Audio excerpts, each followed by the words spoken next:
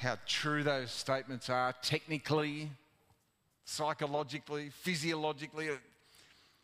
But I've got an idea that they are at least mostly true. I'd thought about some of those ideas over the years, but it was in 2015 for me that I really started exploring, digging really deeply into this, seeking to learn. I had no choice. You are what you think.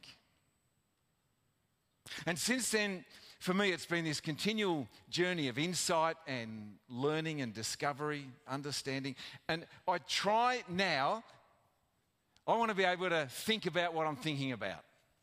Do you think about what you're thinking about? Every day, I put significant time and energy into working with my thoughts and my mind and my brain. And for me, and I'm not seeking to impose it on you this morning, my mind and my thoughts, they're central to the way I am. They're critical to my health. They have powerful agency in determining almost all of what I do and how I do it, and who I am and who I'm not. Now, why tell you that? Well, I wonder if it's very similar for you. That your thoughts and your thinking and your neural pathways, the way your brain works, that they're pivotal for you, my friend, whether you know it or not. Now, we've been here in our English service these last 3 Sundays, and number 4 today, speaking the name of Jesus. I speak Jesus. Who remembers, and maybe, Nick, don't give them a clue, don't put the screen up just yet. Who remembers, and someone different to who remembered the other few weeks, I wonder if anyone remembers, and the way, just as a clue, the name of Jesus, we've said there's a name of Jesus, there's what his name means, and there's who he is and what he does. And so like the examples we've used, Noah, pastor, Mira, teacher. So we've said like that. Who remembers, what does the name of Jesus mean? The meaning of the name. God saves. Thank you. Pastor Sammy, who knows the Bible back to front. And you cheated for everyone else, Sammy, didn't you? Like, it means, thanks, Sammy. It means God saves, or Yahweh saves. And who is God? What does God do? What does Jesus mean in terms of who he is? Emmanuel, which means God is with us. Thanks. So Jesus means God saves, Yahweh saves, God is with us. So the name of Jesus, who saves, who means God is with us right now. So we're not interested here, are we? We've said this again and again. We're not interested in cliches, jargon. We're not interested in cool songs or glib phrases that don't stack up in the real world. We really, really want to know who Jesus is. And if he's who the Bible tells us he is, and if he does what the Bible tells us he does, then we want to get on board with it, don't we? And yes, we want to experience it. I mean, I do. Do you? I just want to speak the name of Jesus. We'll sing in a few minutes over every heart and every mind. Because I know there is peace within your presence. I speak Jesus over every heart and every mind. How does Jesus do that? I just want to speak the name of Jesus over fear and all anxiety. To every soul held captive by depression, I speak Jesus. Fear, anxiety, depression in the mind, in the thoughts, in the body. I speak the name of Jesus. You know, Jesus preached the most famous sermon ever preached. It's in Matthew, if you've got your Bible, Matthew chapters 5 and 6 and 7. And it's amazing. And this sermon is full, and I mean full, of things are not what they seem. And right through it, it runs one of the key themes of Jesus' whole ministry on earth. And you read about it in the four, what we call the Gospels in our Bible. The three synoptic Gospels, Matthew, Mark, and Luke. And then the fourth Gospel of the evangelist, John. And the theme is what theologians call reversal. The theme with Jesus is that here are the way things are now. And Jesus will reverse them. Turn them upside down. Inside out. If you know that's a theme, now go back and read the four Gospels and see how often that's there. It's there on just about every page.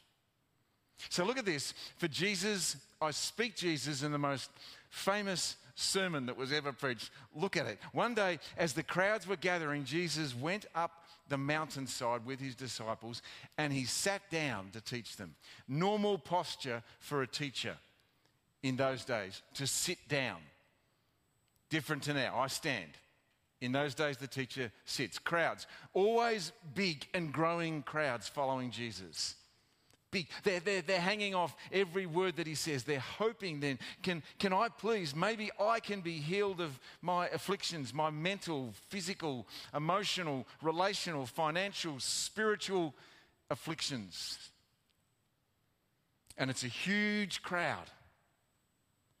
And he teaches. And he makes lots of upside down reversal statements in this most famous sermon that he ever preached. Look at this one. Blessed are the poor in spirit. You've probably heard that before. Poor in spirit literally means bankrupt. People who yes, they feel lost and insignificant. They feel like they're nothing. But you know what? The poor in spirit feel like they're nothing and feel like they're insignificant.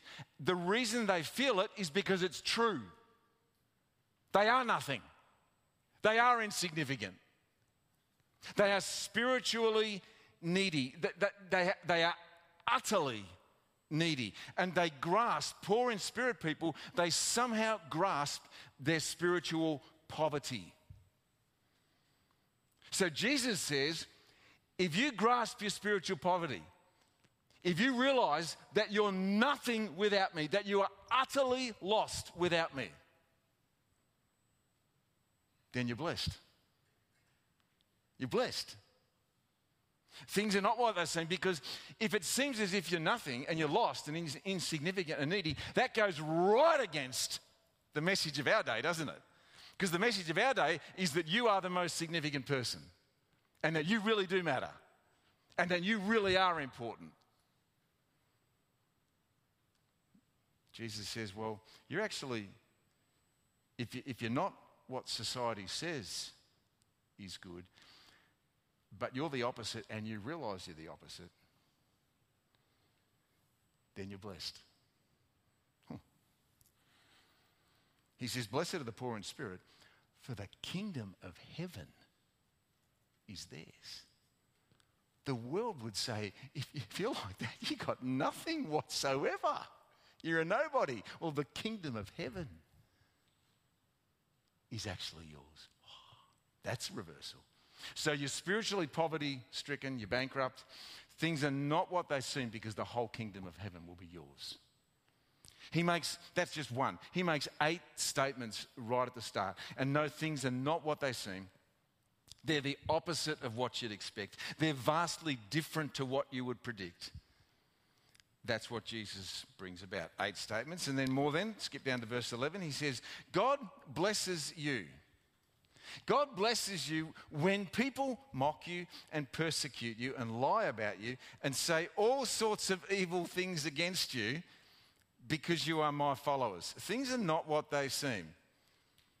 Because it seems like if people are mocking you and persecuting you and lying about you and saying all sorts of things about you, and you see why, just because you're doing your best to follow Jesus. Well then, yeah, it's sad and it's bad and it's unfair and it's unjust and it's suboptimal, but things are not what they seem because he says, if that happens, be happy and very glad about it. What? People are lying about me? People are mocking me? People are glad about it? Be very glad about it. Be very glad. Don't just be glad, be very glad that people are mocking me and persecuting me and lying about me and saying all sorts of evil things about me. And it's only because I'm doing my best to follow Jesus. Be very glad. He says, why? Because a great reward awaits you in heaven. And remember, you're not the only one. The ancient prophets were persecuted before you too. Things are not what they seem. He then says things like this. Don't misunderstand why I've come.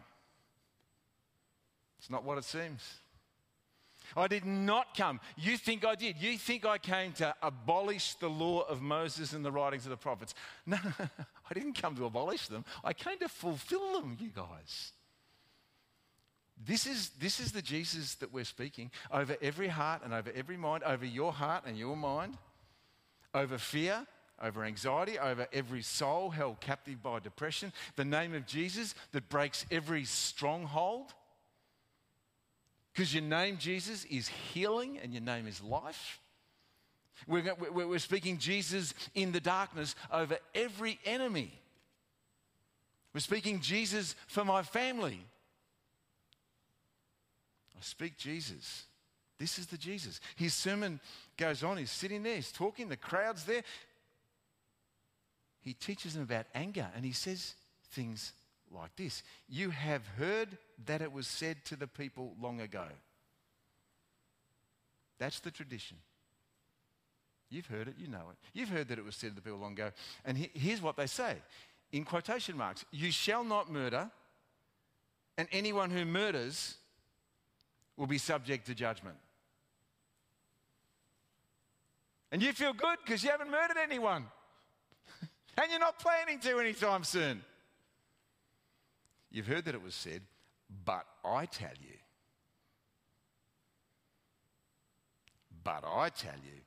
anyone who is angry with a brother or sister will be subject to judgment. I never murdered anyone.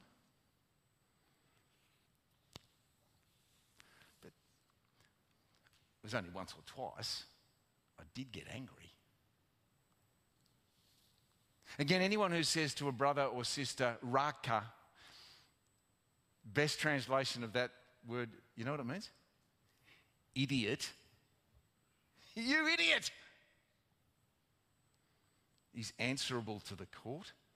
Anyone who says, you fool, will be in danger of the fire of hell.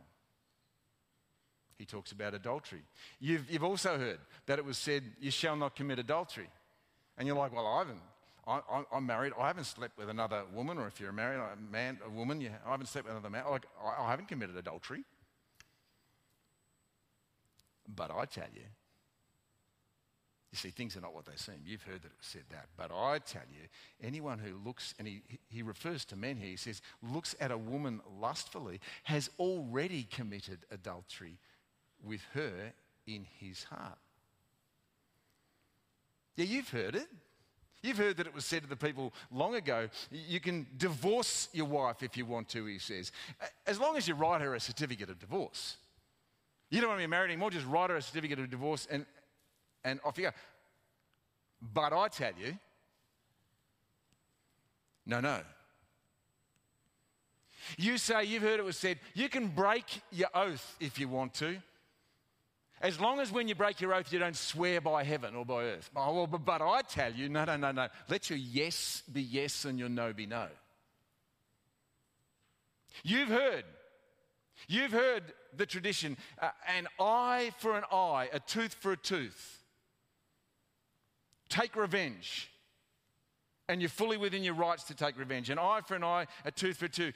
That's what you've heard. No. I tell you, if anyone slaps you on the cheek, turn your face around so they can chap you on the other cheek. And if they want to take your coat from you, give them your shirt too. And he says, but I tell you, love your enemies. Pray for the people who are persecuting you. It's pretty different to an eye for an eye and a tooth for tooth. Things are not what they seem. The book of Proverbs, the King James Version, these words that you might have heard before. We said them earlier. For as he thinketh in his heart, so is he. Earlier in Proverbs, above everything else, guard your heart. Everything you do comes from it. So I speak Jesus. And Jesus said something similar one day talking to the religious leaders. He called them, you brood of vipers. How can you speak good when you're evil? For out of the abundance of the heart,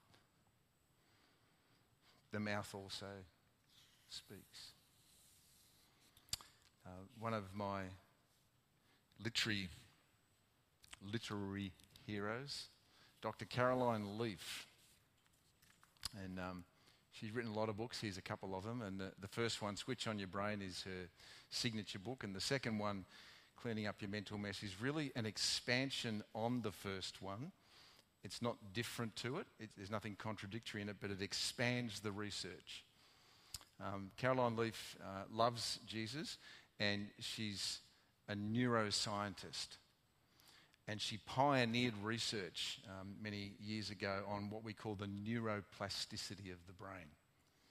And she is really big on what she calls, and you can sort of see it on one of the titles there, on what she calls toxic thinking or toxic thoughts. She quotes a whole lot of medical studies and like reputable, good studies. And her studies that she quotes are mainly from America, which is, she's South African, but that's where she lives and works and practices now.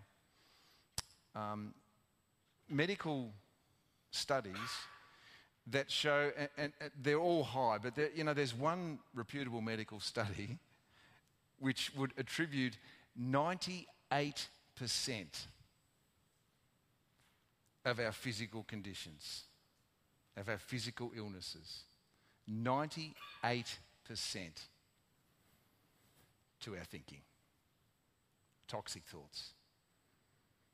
And so you can see, you can see, like, if you Google around for Caroline Leaf, and you'll see when she's speaking, and there'll be, she'll say things like, thoughts can cause cancer. 98%. I don't know if it's that high. What I do know is that it's high.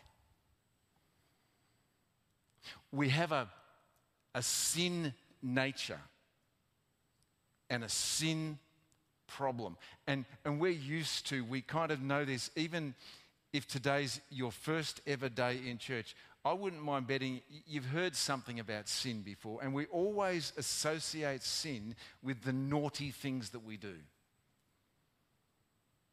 And so we would say here, no one ever had to teach you how to do the wrong thing, did they? Did anyone have to sit you down? Let's find someone who looks really, really innocent. My brother Paul, straight up in front of me here. I wonder if anyone ever had to sit Paul down and say, Paul, as a young fellow, Paul, let's teach you now. We just have to teach you how to tell a lie. All right? Now, what you've got to do is you've got to look really sincere, and you have to take what you don't want to tell the people and tell them that instead. And we school him up and train him. We don't have to train people how to do that because we've got a sin nature. And friends, sin, yes, it absolutely is all the naughty things. But it's much more than that. It's much, much more than that. Sin is, for instance, the toxic thinking. Sin is not just the toxic thinking, but the events that happened, the trauma, the grief. Whatever would have contributed, the things that happened to lead to that toxic thinking. That's all sin too. Well, you can be not just the sinner, you can be sinned against, and I guarantee you have been, where you become a victim of someone else's sinful act. You see, sin's much bigger than just the naughty things that we do.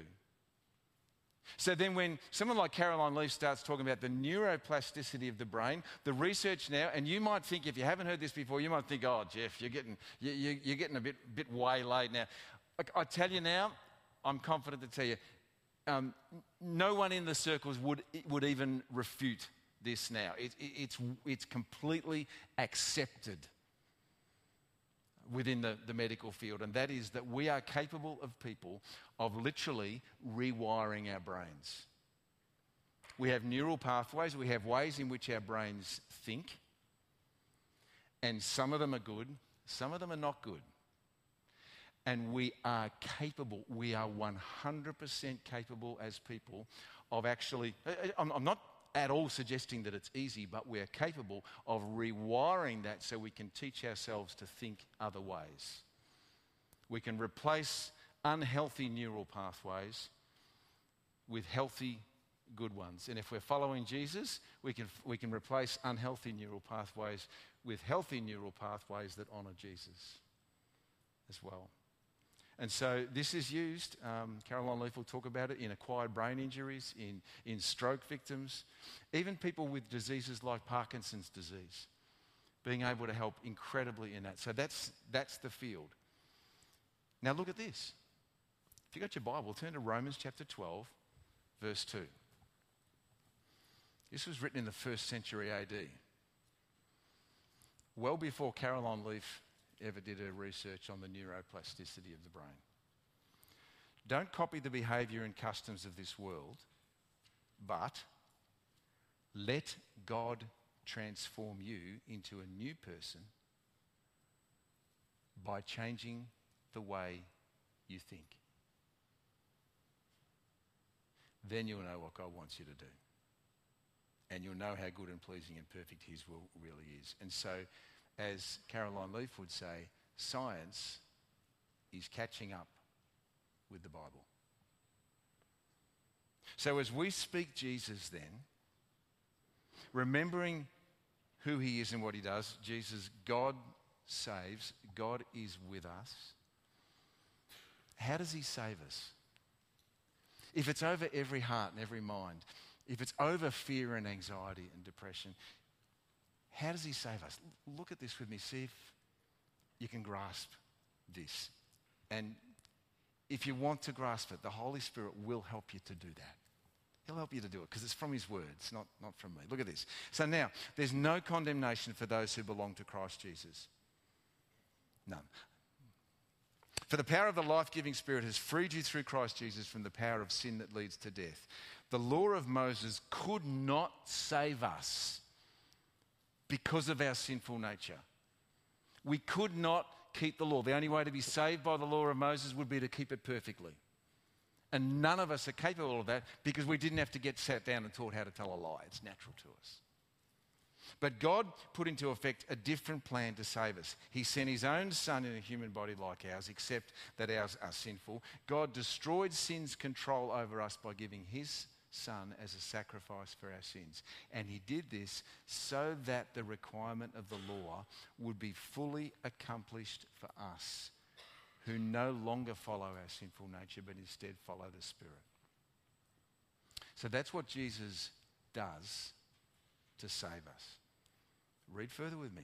Those who are dominated by the sinful nature, the people who do not yet know Jesus, they think about sinful things. Stop there and take what I've said earlier. That doesn't just mean you think, because we read that and think, well, that thinks about me doing the wrong thing. And we automatically think especially of lust, of lust and of greed and of envy, That's what we mean by thinking about sinful things. Well, yeah, but what about what we've just said?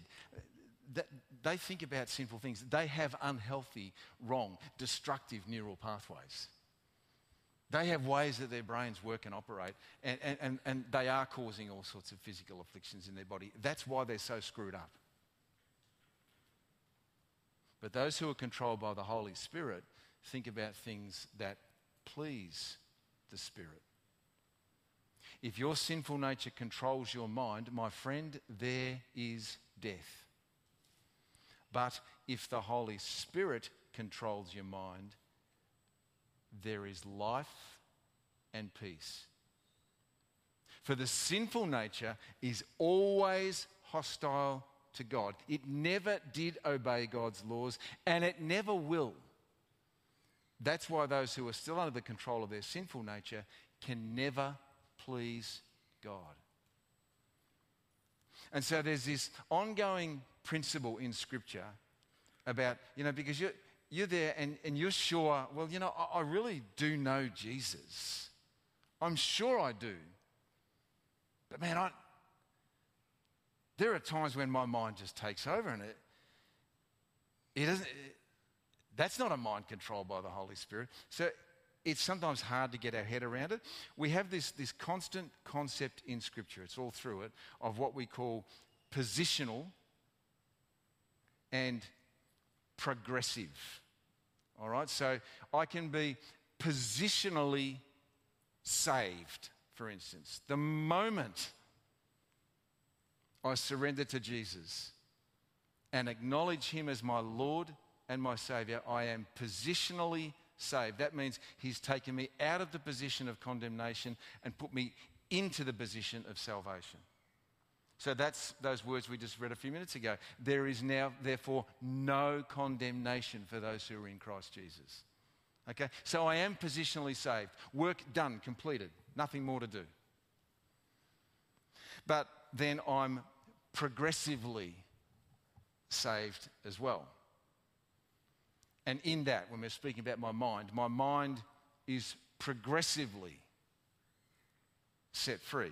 So that's why God says, same verse but from a different version of the Bible, modern English version, do not be conformed to this world, but be transformed by the renewing of your mind, that you may prove what is the good and acceptable and perfect will of God. So be transformed. Greek word is metamorpho. You know where we go from that, don't you? Metamorphosis. It actually literally means a change of condition. It's used also, Paul uses it in 2 Corinthians chapter 3, a different part of the Bible, and he says, all of us have had that veil removed so that we can be mirrors that brightly reflect the glory of the Lord. And as the Spirit of the Lord works within us, look at this, he's metamorpho, same word, we become more and more like him and reflect his glory even more. You see, so it's progressive. More and more to be like Jesus. So literally, when Romans 12:2 says, be transformed, it literally means, are you hearing this? Allow yourself to be transformed. Let it happen. Let yourself be metamorphosized. Let yourself, literally what that means is be miraculously changed from one condition to another. And how? It says be transformed by the renewing of your mind. Greek word, renewing, anakinosis. It literally means a renovation which makes a person different than in the past, to qualitatively renew a person. You can get your head around a renovation, can't you, to actually to change it. Jesus saves, all right? God saves, Jesus saves, Yahweh saves, and he does it, friends, listen to this, he does it by renewing our minds as we allow him to do it. Jesus, God saves. God is with us. This can all sound really good, but it can also sound very theoretical and clinical. Because you can be left sitting there, as can I, even though I'm the guy telling you, I can be left sitting there as well, thinking, yeah, but how? Like, I know my mind needs to be... I know I've got things in there, the ways that my mind automatically thinks that not only are they sinful, but they're just flat out unhelpful. Like, they're bad for me. They're not good for anyone.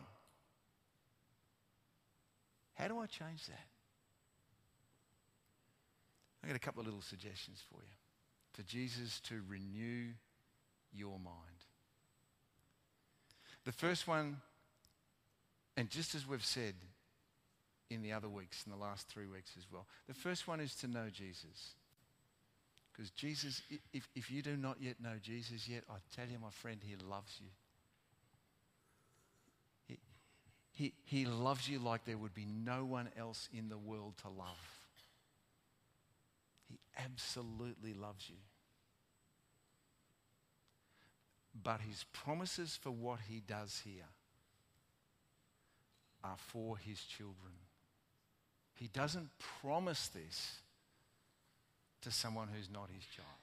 Sometimes in his goodness he gives it, but he doesn't promise it. He promises it to his children. So to renew your mind, the first step is to know Jesus. Just to know Jesus. Now, second one, my suggestion would be you need to daily recognise your situation. Go back and listen to the podcast we've had from the last few weeks, especially last week. Go back and recognise to say we're not wrestling, we're not fighting against, we're not striving in this world and all the things that we think we are. It's not what they seem. We're not fighting with flesh and blood, remember? We're actually fighting against like a whole unseen world. So daily recognise your situation and not just recognise but identify it as well, to say it. Jesus, I need you today. I need the life and peace and joy and healing that only you can supply.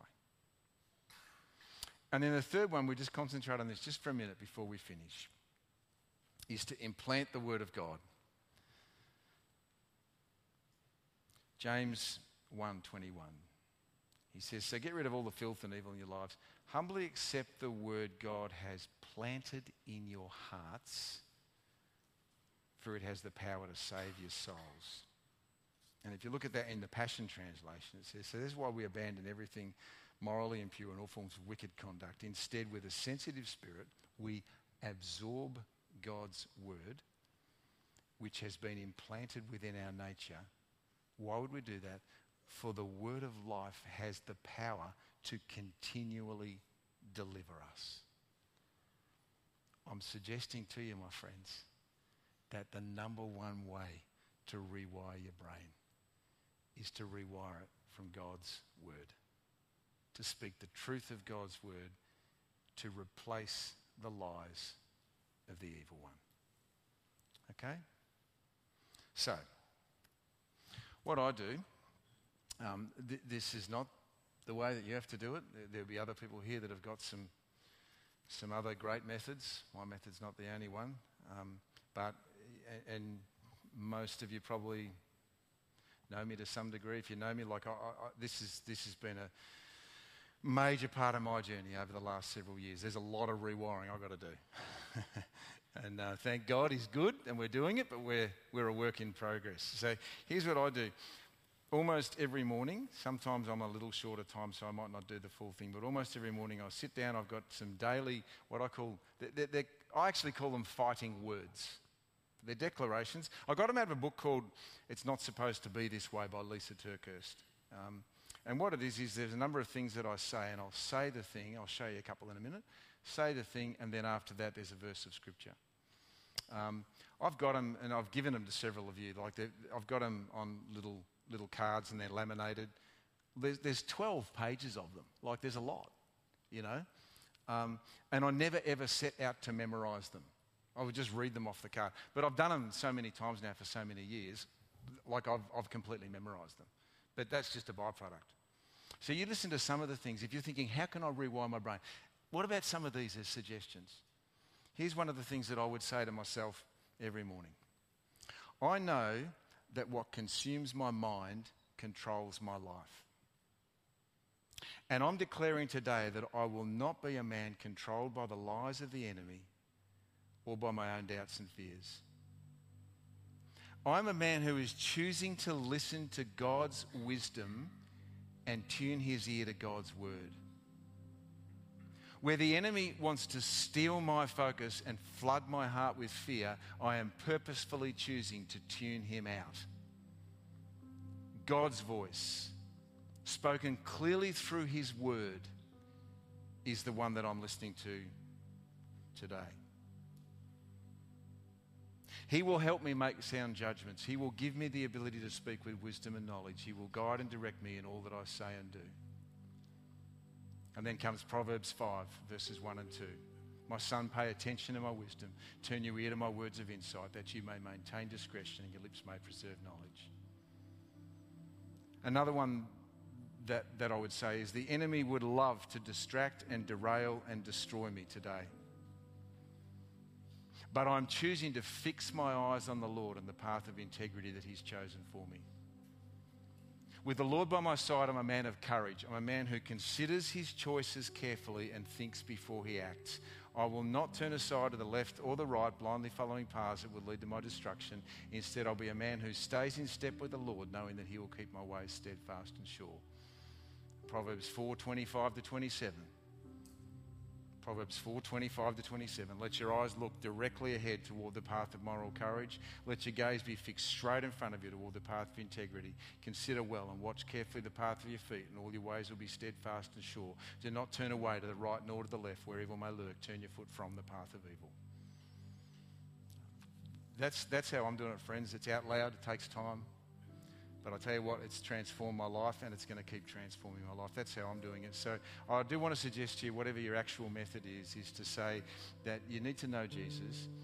You need to daily recognise your situation, because you can't really fight a battle that you don't even know you're in. And then the third one is, as we say there, to implant the word of God in your heart. Somehow get God's word in there to actually replace the rest. That's how God renews our mind. And he changes us into new people as he does that. Is that good news? Jesus, God saves, God's with us. We're going to sing together. Got a little while now to do this. If you've been here the last few weeks, you've seen the way that we've seen Jesus work here. If you're with us for the first time today, or you haven't seen this, then don't worry, it's nothing scary or nothing that's going to be bad for you. We sing. I just want to speak the name of Jesus. As we sing, there are no rules. You can sit down. You can walk around. You can kneel. You can move around and talk to other people. We will have, and we do have, our pastors. So there'll be Pastor Adam, and I'll be here, and Pastor Sammy, our elders as well. I can see somewhere our elders, our Velma is right in front of me. I know Jenny is here too. And Todd, and I know Jenny's here. I think she is. Is Jenny here? Maybe not. Oh, she was here earlier. Well, okay. So Todd and Velma and our prayer team as well. So that's going to include Ian, who's up there.